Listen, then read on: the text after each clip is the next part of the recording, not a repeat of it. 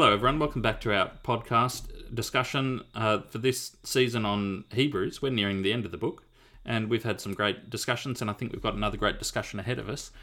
Glad that you have chosen to spend some time with us. My name's Cameron. Yeah, g'day everybody. Ken here. And I'm Luke.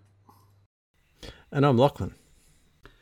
I missed our last week's recording, and I think I can't remember, missed the one before that. I've had COVID, and it's gone through our family gradually, and I was the last to get it, which means that I have the privilege of the longest quarantine period, which I came out of today, and I walked around the block, which is amazing. I did get to do the edit for last week's discussion, and I very much enjoyed it. Yeah. Well, it was very fun doing it as a listener rather than a participant, and sort of receiving the flow of ideas in that way. And I had two things that I wanted to chip in, both along the lines of the discussion that was generated by the verse admonishing people not to fail to meet together, as some people are wont to do, is what the verse says. One of the comments was, and I agreed with what you said, Luke, where you said that it's very easy, though it's very easy to feel excluded from a church because you are different. The truth is that the body is probably more diverse than is acknowledged. I would like to add a sort of corollary onto that. The sort of converse of that is that were you to find a church that genuinely was very like-minded, almost certainly that has only been achieved by the expulsion or exclusion of certain members. So if you find a church where everyone just gets on and they just love meeting together all the time, without exception, then either consciously and explicitly, or maybe subconsciously and implicitly, they have worked to exclude people from their body. I think of this in the context of evangelism. We want, obviously, people to join our church, but only after we have enculturated them through a lengthy Bible study period so that they know their place and don't rock the boat too much. Oh, yes. And have I mentioned on this podcast what I think about that in the context of baptism? No. Yes, you have. How much of a sin it is to place obstacles between people and Christ? Yeah. Well, and I'll tell you one reason why our churches are not twice as big. It's because if they came, they would bring musical instruments we didn't like. They would insist on meeting at times of the day that we find inconvenient. They would wear clothes that we are uncomfortable with. And because we are fairly strict around these things, they just don't feel welcome. So this brings me to the second point. And the second point is, it's all very well to say you should all meet together and not be like these people who neglect that. But supposing I was to say to the rest of you podcasters, I think it's very important that we meet regularly to record this podcast. And it suits me, because I have COVID and I'm sleeping all day and I'm awake in the night anyway. It suits me to do this at about 1 o'clock in the morning. And I will sign on to the chat at 1 o'clock in the morning, and I will sit and waiting. And I sincerely hope that none of you fail to meet together and neglect your... So, the failure to meet together is not just perpetrated by the people who are not meeting. It's sometimes perpetrated by the people who are meeting. That's a very good way of making expressing it, Cam. It is a collective failure, not an individual one. It's a collective failure, yeah. And so there are some people who are not attending church, or because they're arrogant, or they feel self-sufficient, or because they're lazy. All right, well then, maybe they should be admonished to come to church. But there are some people who attend church, but perpetrate or perpetuate attitudes that mean other people don't feel welcome. Yeah. And they are failing. We are all failing at various times, in various ways as churches, to ensure that people meet together as we ought. I'll keep this story. I'll keep this story anonymous, completely For a friend, But Luke. This one actually isn't about me. But I knew of an instance in which a pastor who was very motivated to do the pastoral role of church planting, as opposed to just sort of church pruning. He was a pastor that was in charge of multiple churches, and he planted a new one, a group that met together regularly on Friday nights, I think. And he, at one point, ended up very discouraged because he had to actively work to keep one of his other churches away from these church members because of how aggressively this existing church was trying to get rid of these people that they didn't approve of. Yeah. Well, that's the point exactly. And like I was reflecting on your observation that you'd experienced once, thankfully in a foreign language, but a sermon preached against general relativity. And one example I would give, and this is where I have felt excluded a little from our church, is there are some people who have found in their immediate experience, perhaps by inclination and by education, but they find the scientific process and the scientific method and participation in the scientific community to be something which has enriched their lives enormously and given them many extra reasons to praise God. And the general level of skepticism expressed towards science, sort of in general, within our church, makes me feel less welcome. Mm-hmm. So yeah, I mean, I think that your comments are great additions to last week's episode, Cam. So if anyone's listening to this that didn't listen to last week's episode, then certainly go and do that, and do it now with the added perspective from what you've just said. I want to make one plug that's connected to your second comment. And I don't claim any great deep insight here, other than a minor amount, because when my wife and I were first married, she worked as a church pastor for a few years. You were a pastor's wife, what? I was a pastor's wife, that's right. And I received at one point the magazine for pastors' wives, which was good reading. So, yeah, indeed. Did it have lots of tips on how to play piano and run Sabbath school and make dresses? That's right. Look, the comment that I was going to make was simply in this context of, keep meeting together and the value of meeting together. I know that obviously many pastors do enjoy it. I think though we have to be aware in our sorts of communities, the way we do church and pastoring in the Adventist Christian community, there are some pastors who don't find that Sabbath morning church occasion of meeting together to be in any way uplifting. It's draining, and I'm not saying it's up to us to solve this. I'm just saying that it's very, very easy, and I think sometimes even we here on the podcast occasionally fall into the trap of thinking how much better pastors could do this or that. And I know that we also have many pastor friends. That's fine, but I'm just commenting. There can be something terribly isolating about being the pastor in a congregation. And in some perverse sense, even though they're probably meeting with the congregation more than anyone else, they're actually not genuinely meeting together in a way that I read Hebrews to sort of be referring to, that meaningful connection of community. It is a fact that pastors get moved around. They will come into a church community, and the church community will have certain expectations of them that may be unfair or unrealistic, or just not a good match, because that happens. And the pastor can feel very isolated in their church. So certainly, I don't have any criticism for anyone experiencing difficulty. Yeah.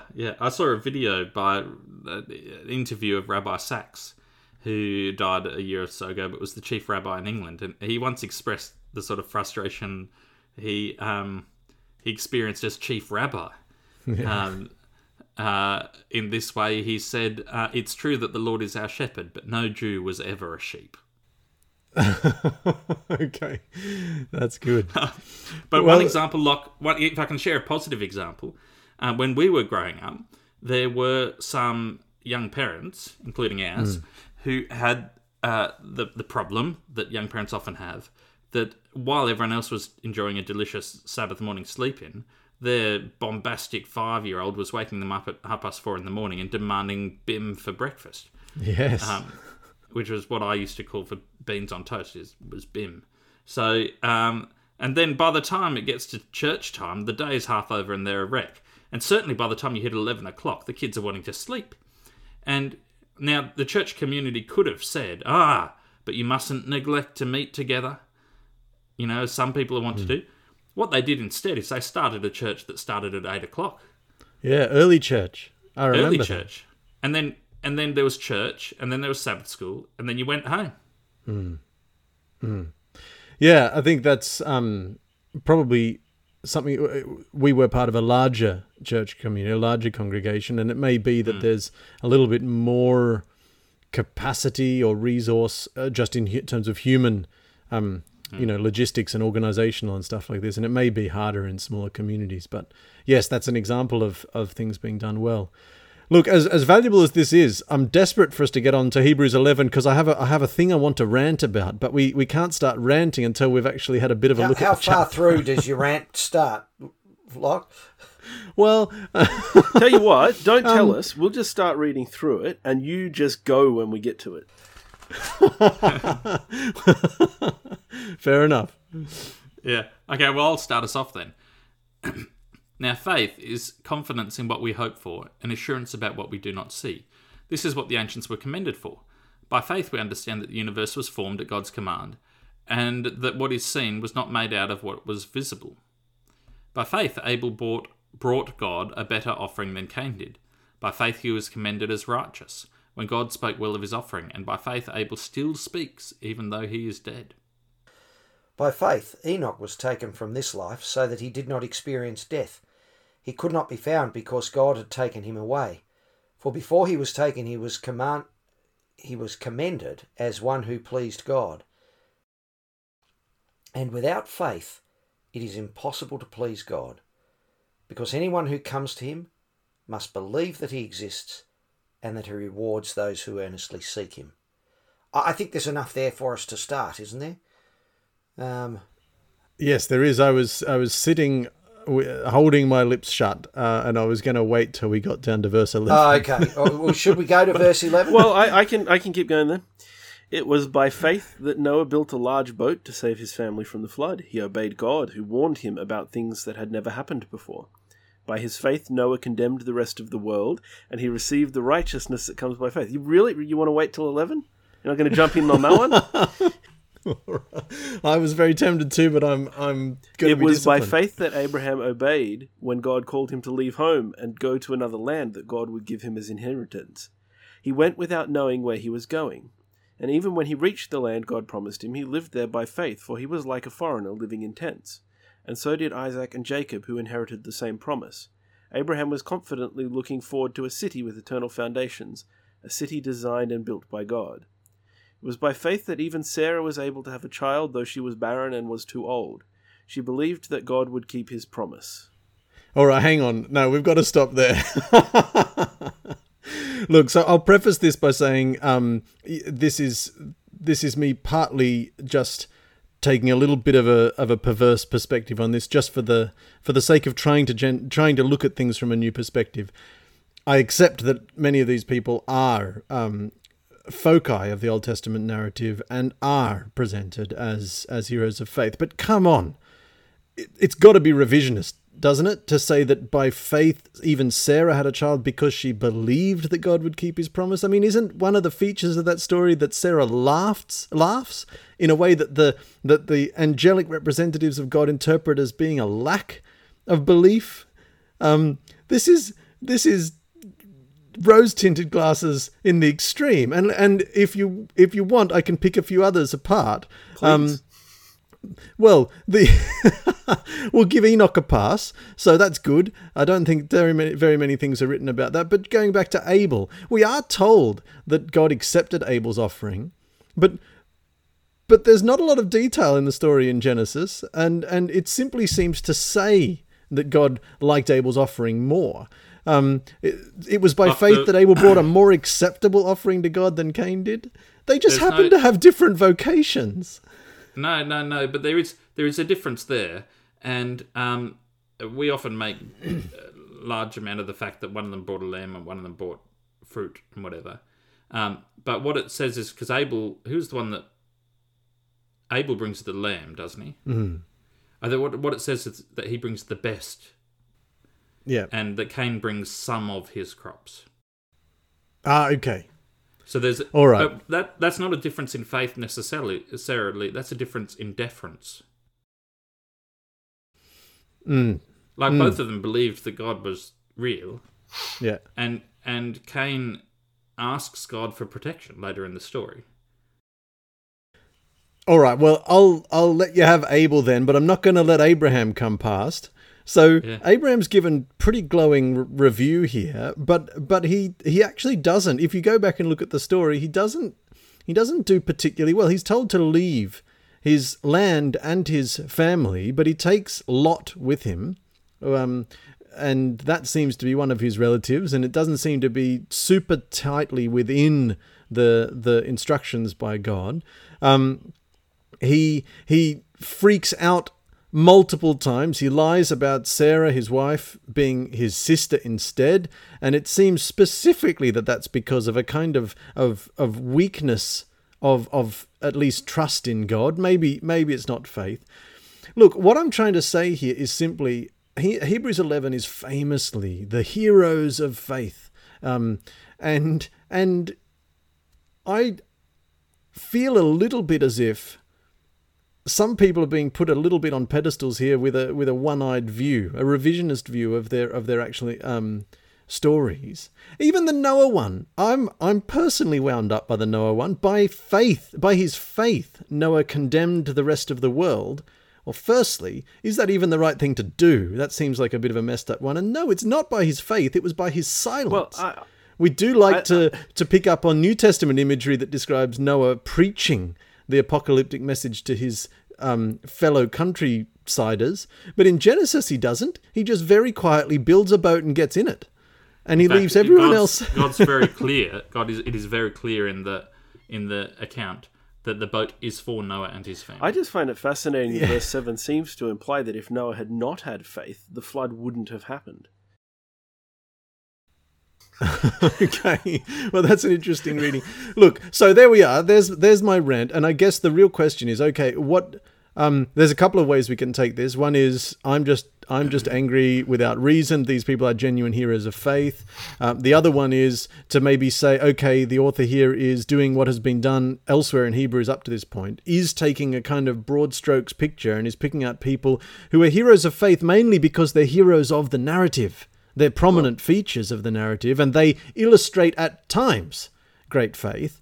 But another possible interpretation here is that great examples of faith might mean something a little different from the somewhat simplistic picture that I grew up thinking. I was going to say, I have a positive interpretation that I feel paints the author of Hebrews 11 in a very good light for it, which is the understanding, as you say, that is more nuanced than perhaps the conventional understanding of faith today, that heroes of faith didn't always have a lot of faith and made lots of mistakes.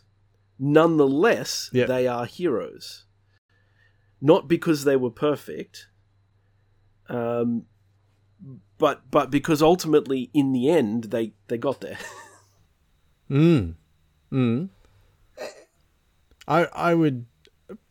I think that's probably... I personally find that quite helpful, actually, to think that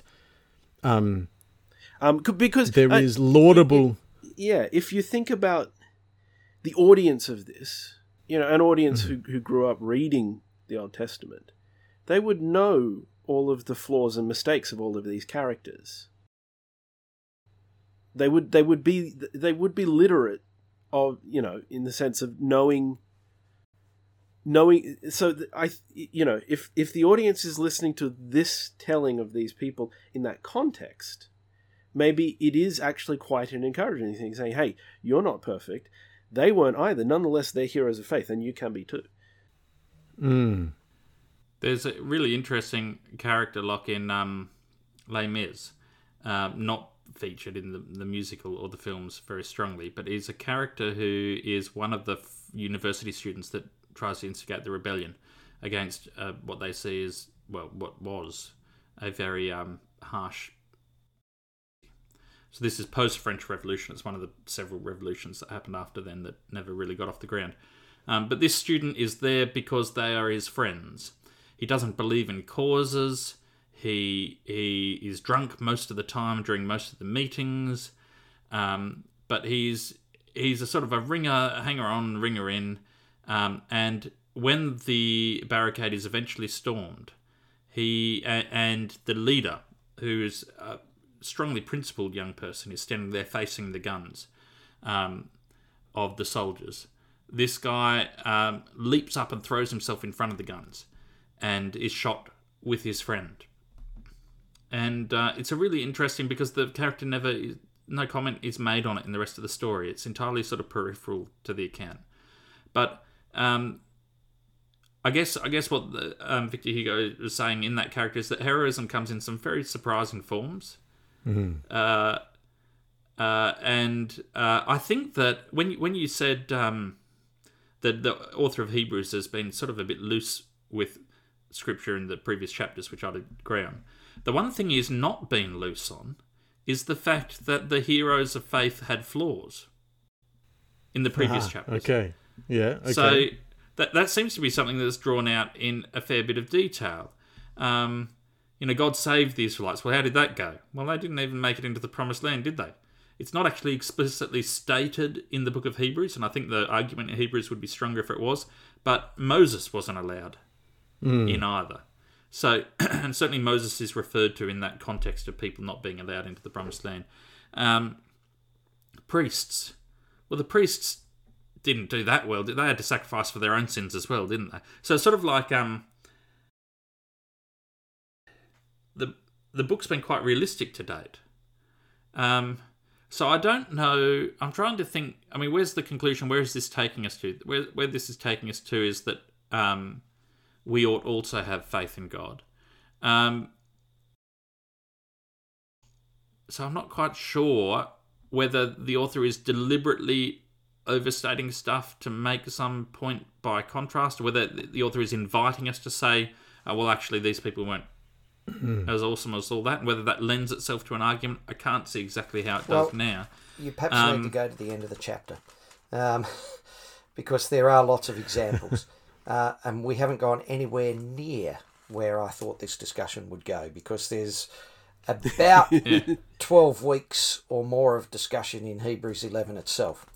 But it really does seem to me, and this is one of the things that I wanted to draw out of Hebrews chapter 11 and our discussion about it. If you go to the end, verse 32 and following, he's gone through Abraham, Isaac, Joseph, Noah and Enoch earlier, and Moses, and the walls of Jericho and Rahab. And then he says, and I don't have time to talk about Gideon and Barak and Samson. If we're talking about perfect heroes of faith, let's talk about Gideon as a hero of faith. I'm going to make it I'm going to require the most significant sign that I can possibly get. If we're talking about Samson, we're certainly not talking about somebody who's perfect. If we're talking about David, neither are we. If we're talking about Samuel, also and the prophets who through faith conquered kingdoms, administered justice. I like that fact that through faith these imperfect people administered justice. I like to take some encouragement in my vocation that despite my imperfections, that's something I can do through faith. And gained what was promised. So they're the ones, they had faith and they gained what was promised. But and shut the mouths of lions, so that's clearly reference to Daniel, and quench the fury of the flames, and that's his three friends. All those other things that happened, and got back there dead to life again even. That's in a sense to be contrasted with verse 13, where all these people were still living by faith when they died. They did not receive the things promised. They only saw them and welcomed them from a distance. And that's clear in Abraham, in the description of Abraham, because he went to the promised land and he lived in a tent, even though what he was looking for was the city with whose foundations were built and designed by God. And none of these people, if you look at all of them, none of them got what they were by faith looking for. And yet there then are some who do get by faith what they're looking for, rout foreign armies and do that. But there are others who by faith were tortured and refused to be released so that they might gain a better resurrection, faced jeers and flogging.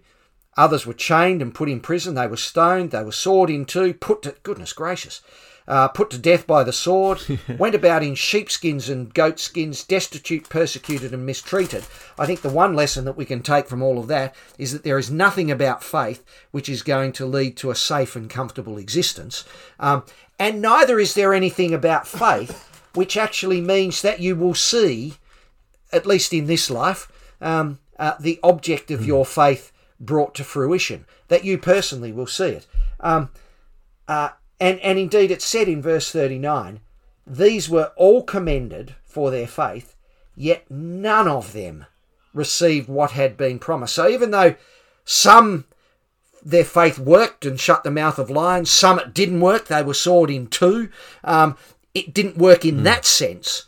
Certainly none of them actually received what was promised, because what's promised is something different to that. So God had planned something better for us, so that only together with us would they be made perfect. So there's an incompleteness, there's the imperfection that they all have, and this is what is being drawn out about all of them. So sure, some of them receive some things, but they were all looking for something more, and it was all incomplete, and it is only and what they see and what they saw was not something that was perceived with their eyes. Indeed, it's said in verse 27 about Moses, not fearing the king's anger, he persevered because he saw him who was invisible.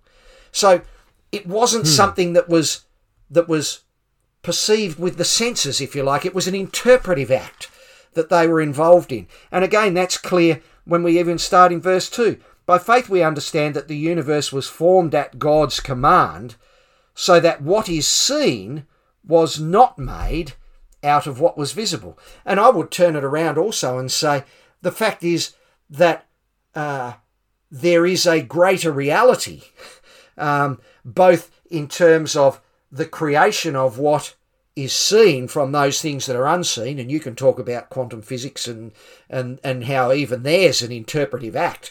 I don't know that anybody's actually seen an atom or even seen a subatomic particle. What you've seen is the effects of that, and so then it's so that what is seen is made out of the things that aren't visible, but then also what is real and what brings and what we're looking for is also something that is made out of what is seen. So it itself is something that is invisible. So there's this invisible, not perceived with the senses so much as interpreted with the eyes that see and the ears that hear. They're different. They're eyes of the heart and ears of the heart. And the mind. So it's part of an interpretive process. And I think that this is what faith is. Faith is something beyond just the physical perception. Faith is a way of seeing. It's a way of interpreting. It's a way of understanding.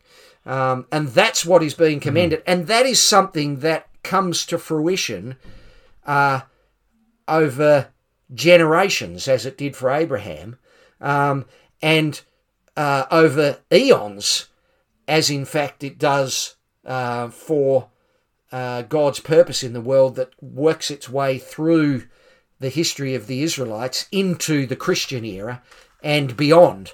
And it's only together with all of us that we made perfect. I'm not sure I've expressed that as clearly as I would like to have, but I've done it with passion nonetheless. So,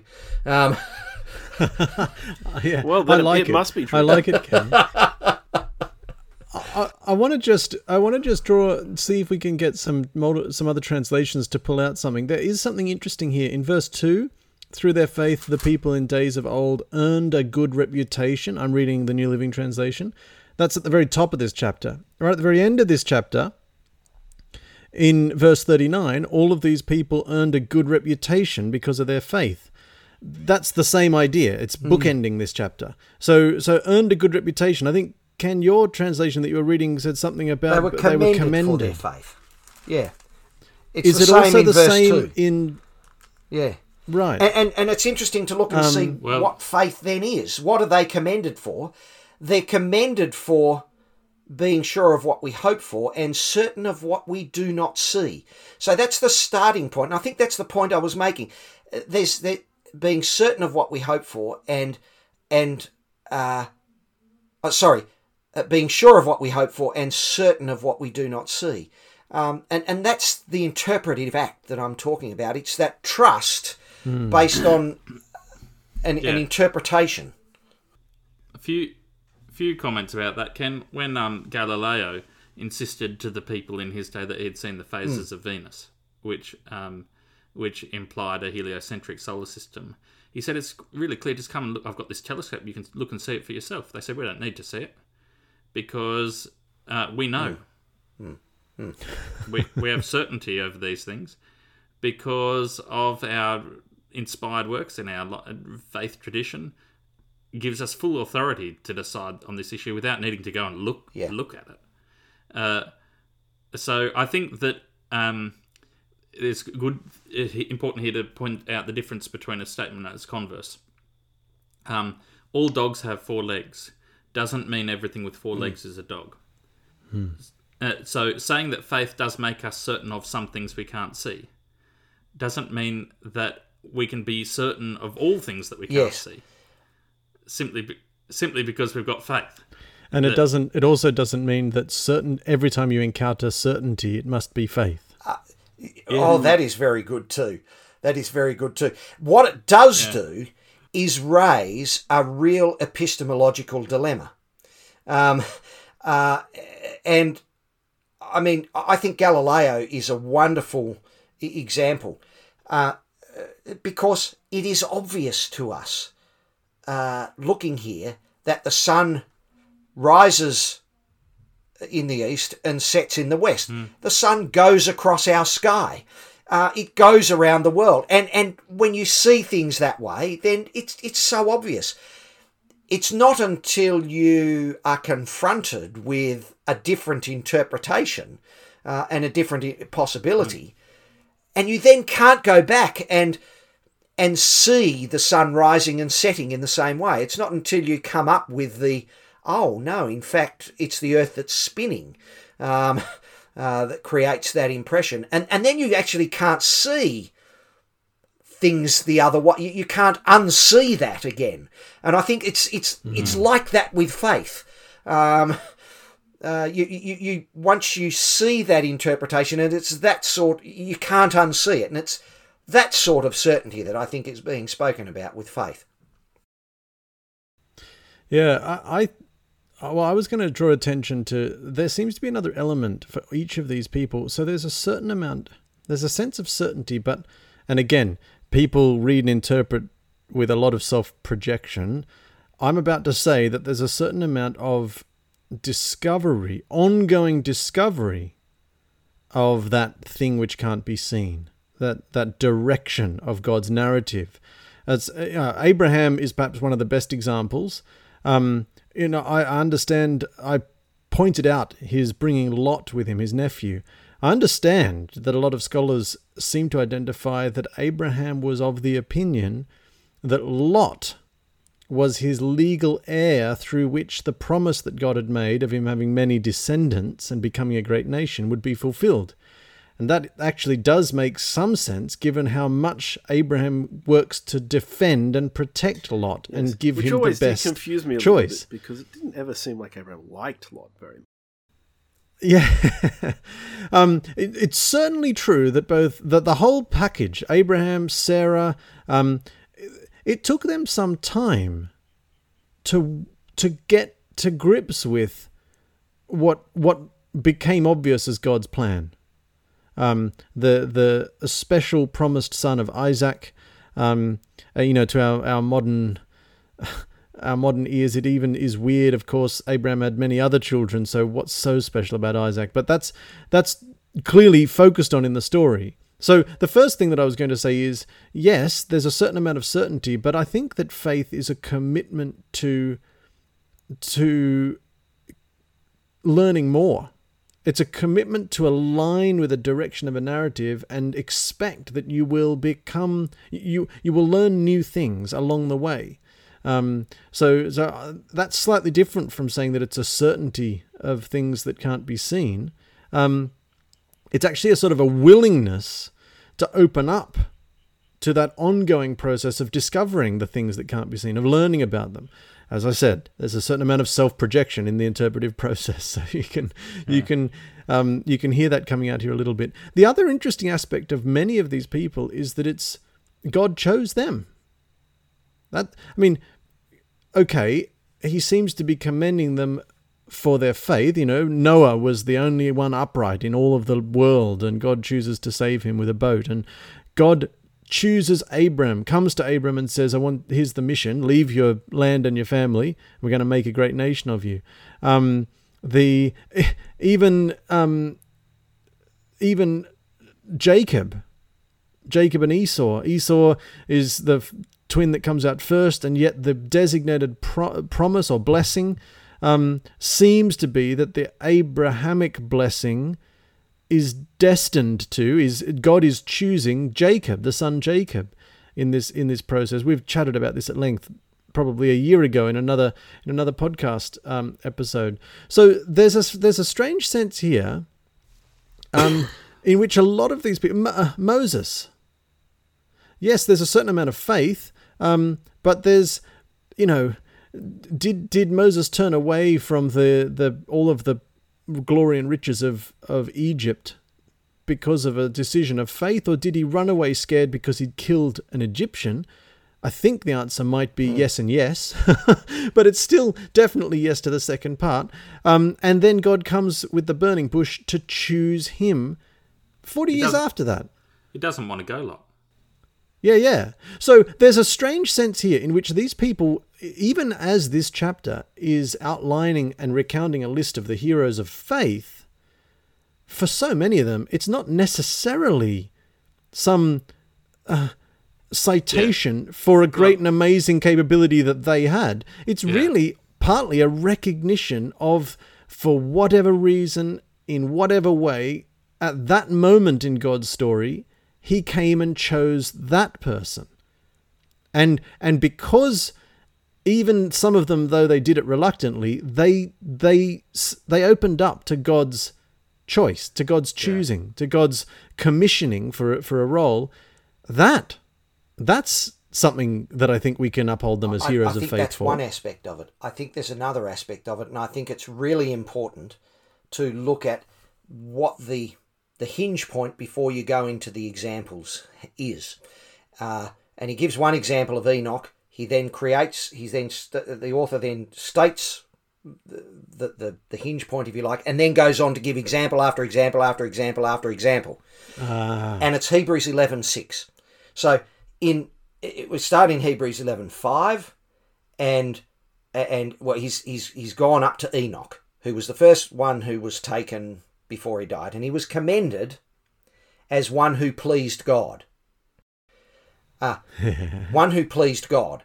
Now, and then verse 11 and verse 6 says this, 11 verse 6, and without faith it is impossible to please God.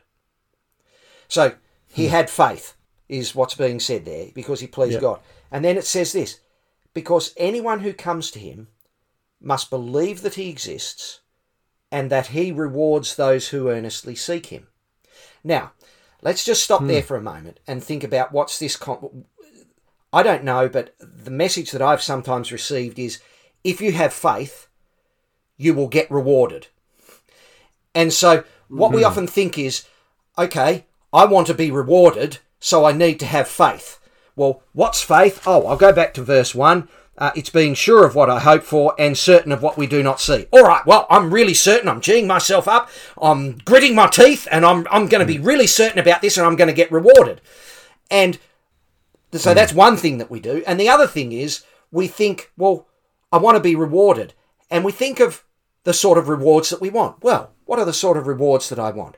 I'd like to be safe, and I'd like to be secure. I'd like to be comfortable. I'd like to be wealthy. I'd like to have success. I'd like to be well thought of by other people. Yeah. I'd like to be healthy. I want to be able to do what I want. That's the reward that I seek. And so I say, well, okay, I've gritted my teeth and I've obtained this certainty. Now God will give me what I want. Now, that's not, in fact, what Hebrews is saying. And all of the examples are very clear about that. And when you come to the end, it's even much clearer about that. Yeah, I don't suppose anyone wanted to be sworn in. No, I suspect that's right. So what is it that constitutes the faith? What is it that constitutes the reward? And you'll see it everywhere here. And when you look at it in this way, you can see it in all of the examples that are given. Anyone who comes to him must believe that he exists. Well, that's a precondition. That's not always an easy thing to do. Frankly, I often go to church and I'm getting persuaded, often not much success, about why this particular doctrine should be accepted as being true. When I'm going to church and thinking, is God even here? So, you know. Well, Ken, there's a very good and very long discussion to be had about what it even means to believe that God exists. Wow, I look forward to that discussion. Can I park it for a moment and say, he must believe and that he rewards those who earnestly seek him. So it seems to me that there's two elements of faith. Belief that he exists and that he rewards those who earnestly seek him. Perhaps that he's good. Believe that God is there and that he is good.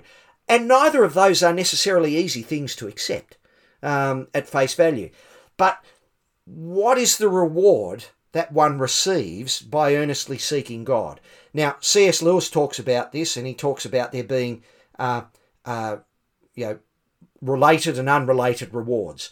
I like to think of the example of a garden. If I earnestly seek a garden, and then I go and I till the soil and put the fertilizer in and plant the seeds and water it, and then the reward that I get is a garden. If I earnestly seek God, what is the reward? Well, it seems the reward is not safety. The reward is not comfort. The reward is not seeing the things that have been promised. What is the reward? The reward of earnestly seeking God is God. I like that. The focusing on the reward. The author of Hebrews here, I'm just looking for the verse. It specifically identifies a resurrection life as being part of this thing that they were looking forward to, confidently looking forward to. It's verse 16. Instead, they were longing for a better country, a heavenly one. Perhaps? Yeah. Yeah, so I wanted to draw attention to that specifically because a comment I've heard and made in occasions past is the development throughout biblical narrative of the idea of resurrection. And there's certainly plenty of chunks of the Old Testament where that's not clearly articulated as the reward. It doesn't seem to be a vivid part of the cultural idea. So there's a certain stretching of things here. But they were really concerned about their I suppose the continuation of their legacy. they're being promised to be, your descendants will be a great nation. That's a big deal. That's your legacy will live on. So, and this is something that even that doesn't even require a tangible picture of resurrection. You can still have a desire for and a picture of some continuing, ongoing legacy. Some aspect of you remains. In a certain sense, you remain honored in the memory of those that follow. That's not the same as living forever as we tend to picture it, but it is a kind of connection to that. So yeah, I think, Ken, you're drawing attention to the reward being God, and some alignment with God that is rewarding. Yeah, I like that. I'm going to pick up a theme from earlier on and put a different spin on it. You talked to verse 39 and you compared some translations. Obviously, the Message is not a translation, it's a paraphrase. But this is what it says at the closing part of the chapter in the Message. Not one of these people, even though their lives of faith were exemplary, got their hands on what God had promised. And there's a couple of senses in which something can be exemplary. I think the sentiment here is the one that you express concern with, that these people are just awesome. That's the sentiment on face value. But you can have negative as well as positive examples. So it's possible for something to be exemplary and for it to be exemplary is not commendation. It's well, something else I find it comforting to think that, okay, if I am going to be slightly critical of let's pick on Abraham because he can probably cope with that. He's big and tough. If it seems that he struggled to comprehend the magnitude of the story God was trying to write, and it took him a while to catch on. It took him a while to pick up on the tune that God was singing, right? And yet, if he can still be upheld as an example of a life lived in faith or by faith or through faith in alignment with God, then that's quite a good example. He didn't always get it right, but he kind of had a bit of a determination to stick with it and to remain open and to learn new things along the way. And I think genuinely he does end up being a bit of a hero of faith for that reason. Yes, by the end. Yeah, but and so let's suppose a conversation that goes something like this. The book of Hebrews says, think of all these fantastic heroes of faith. Think about Abraham. And then Locke says, but Abraham wasn't that good. He made lots of mistakes. And I think an appropriate rejoinder to that would be, actually, you're right. There were some parts where Abraham trusted God, and there were some parts when he didn't. And which parts, when you look back on the story and the impact it had on the world and the way it played out over the subsequent generations, which of those parts are identified by their consequences as the best lived life? And you say, all right, well, these other people, Samson wasn't perfect. Actually, you're right. But which parts of his life are the ones that you look on and you say, that's the sort of life that means something? And I think that's the point that might be being made here. It's less that they were uniformly heroes of faith, but the parts of their life which were most heroic have a one-to-one correspondence with the parts of their life where they exercised faith. Yeah. Right, so it can be understood slightly similar to, King David is famously described at one point as being a man after God's own heart. And I like to point out, well, actually, that description of David is made when he's quite a young person. What I mean by that is there are certainly parts of the story of David where he does not seem to be following quite so closely after God's heart. But that doesn't mean there's no parts of the story where David is. And we probably shouldn't expect... No, and the point is, getting back to this idea of something being an example, is it's actually a much more powerful example to tell a story about someone. And you say, all right, so they did X and it led to Y, and they did A and it led to B. And, all right, so looking back on that now, in light of a fairly wide spectrum of different attitudes at play and different levels of selfishness and different levels of generosity and different levels of honesty and different levels of trust in God, just look at that broad canvas now and put a circle around the bit that you say, yeah, that's a good life. And that bit is the part where they exercised faith. All right. I'm finding that I'm slightly more comfortable with Hebrews 11, and I think we're getting close to where we're going to need to finish this episode. Job done, everyone. Let's wrap it up. But there is one thing that I want to point out. Verse 39, all these people earned a good reputation because of their faith. Hebrews 11 does go to some lengths to point out that just because you have faith doesn't mean you will earn a good reputation. It seems to imply that some of the people who were jeered at and who died by stoning and who were cut in half may be stories we don't even know. This is certainly the way I'm feeling it. Well, this is not a detailed interpretation, it's a feeling. Of the writing. And this is a way of connecting those events and individuals who were murdered that's good, with the heroes of faith from the past. And putting them in the suspect same you're right. category. That's the sense I get from it. Yeah.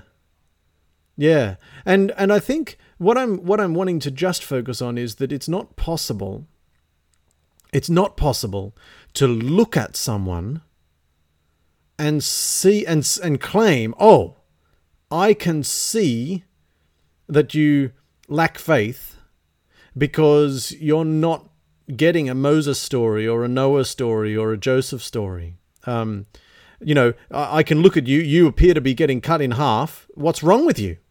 To get some faith. Pray harder.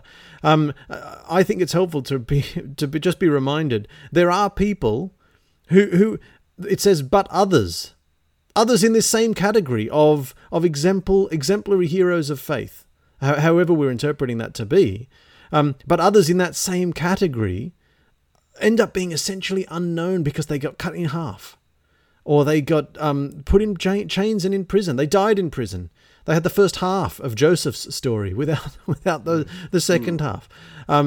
So that's really helpful because it is painfully easy to turn this whole faith and results of faith into a sort of a quirky mechanism of judgment. Oh, what's wrong with you? What sin have you caused? Which is the converse of the prosperity gospel. Yes, that's true. Which means it's part of the prosperity gospel. The prosperity gospel implies that if you're not prosperous, it's because you lacked faith. Yeah. Just to be clear to everybody who's listening, the prosperity gospel is a massive pile of bull poo. It certainly is inconsistent with Hebrews 11. That's for sure. Yeah, not just Hebrews 11. I would say the entirety of the book. Yeah. Well, getting back to Ken's comment, it may be the case that the people who were heroes of faith were rewarded, whatever that reward means. But they were not trying to be rewarded. They were trying to find God. That's the point. That's the point. And the students in my class, some of them very well-intentioned, who are trying to get good marks and do everything they can to be the right sort of student and adopt the right practice, never do as well as the students who actually want to learn mathematics.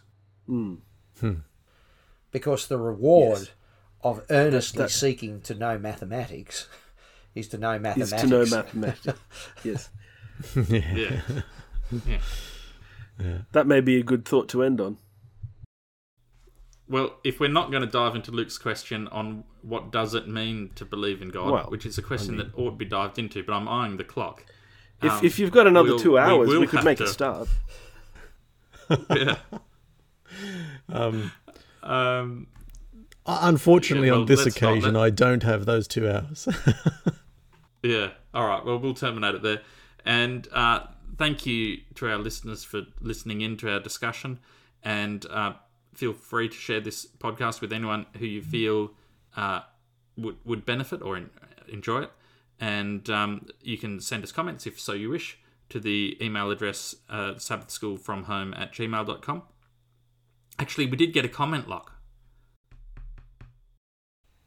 Oh, I must have been too busy this week to notice it. It was from me because I remembered something that I wanted to say in the recording, and I thought I must not forget that, and I will remember it by sending a comment to the email address. But having been out of action for 2 weeks, I haven't read the email address, and I've clean forgotten what the comment was. And it's probably relevant now to an episode that was a long time ago. So we do follow that inbox, but yeah. Sometimes not obviously over the last 2 weeks, yeah. But do send an email through if you have it, and join us again next week. And because we love your company, and we hope that these conversations are interesting and helpful.